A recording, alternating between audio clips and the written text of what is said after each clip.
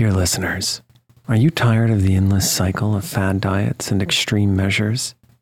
It's time to wake up to a better weight loss solution with Rowbody.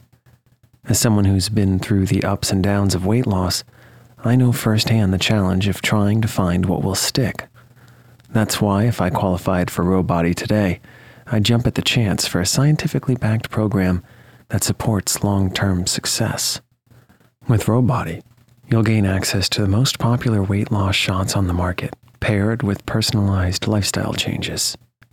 Over 200,000 people have already chosen Row to help them lose weight. Say goodbye to the roller coaster of weight loss dreams and hello to sustainable, real results with Rowbody. Go to row.co/snoozecast. Sign up today and you'll pay just $99 for your first month and $145 a month after that. Medication costs are separate. That's ro.co/snoozecast.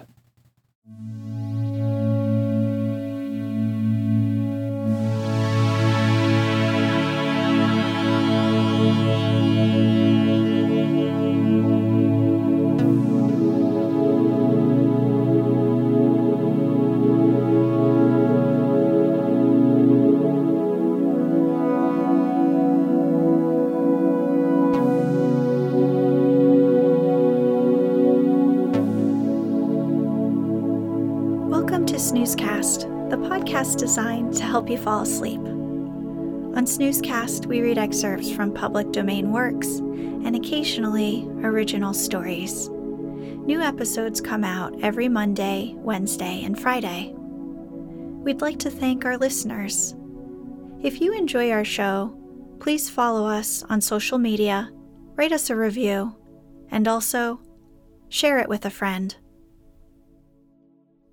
We'd like to thank listener D. Manzicki, who gave us a 5-star review on Apple Podcasts recently. This episode is supported by the smell of fresh air outside in the morning. Tonight, I'll be reading the opening to the 1910 speech by Theodore Roosevelt entitled Citizenship in a Republic at the Sorbonne in Paris. The speech is popularly known as The Man in the Arena.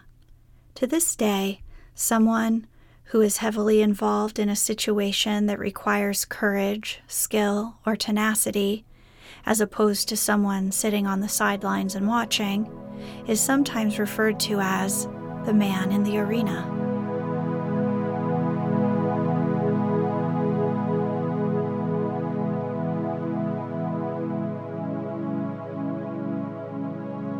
Let's get cozy. Close your eyes. Relax your body into the softness of your bed. Now, take a few deep breaths.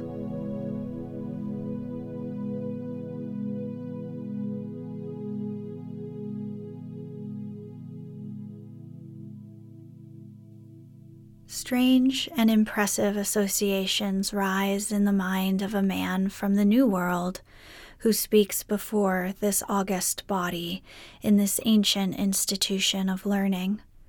Before his eyes pass the shadows of mighty kings and warlike nobles, of great masters of law and theology. Through the shining dust of the dead centuries, he sees crowded figures that tell of the power and learning and splendor of times gone by. And he sees also the innumerable host of humble students to whom clerkship means emancipation, to whom it was well nigh the only outlet from the dark thraldom of the Middle Ages. This was the most famous university of medieval Europe, at a time when no one dreamed that there was a new world to discover. Its services to the cause of human knowledge already stretched far back into the remote past at the time when my forefathers, 3 centuries ago, were among the sparse bands of traders, plowmen, wood choppers, and fisher folk who, in hard struggle with the iron unfriendliness of the haunted land, were laying the foundations of what has now become the giant republic of the West. To conquer a continent, to tame the shaggy roughness of wild nature, means grim warfare, and the generations engaged in it cannot keep, still less add to, the stores of garnered wisdom which were once theirs, and which are still in the hands of their brethren who dwell in the old land. To conquer the wilderness means to wrest victory from the same hostile forces with which mankind struggled in the immemorial infancy of our race. The primeval conditions must be met by the primeval qualities, which are incompatible with the retention of much that has been painfully acquired by humanity, as through the ages it has striven upwards towards civilization. In conditions so primitive, there can be but a primitive culture.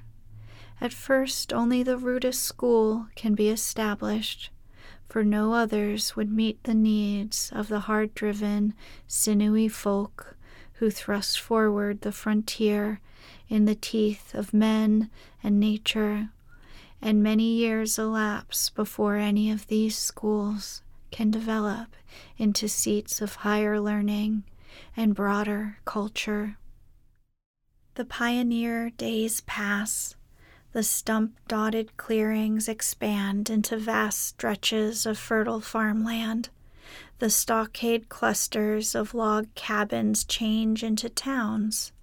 The hunters of game, the fellers of trees, the rude frontier traders and tillers of the soil, the men who wander all their lives long through the wilderness as the heralds and harbingers of an oncoming civilization, themselves vanish before the civilization for which they have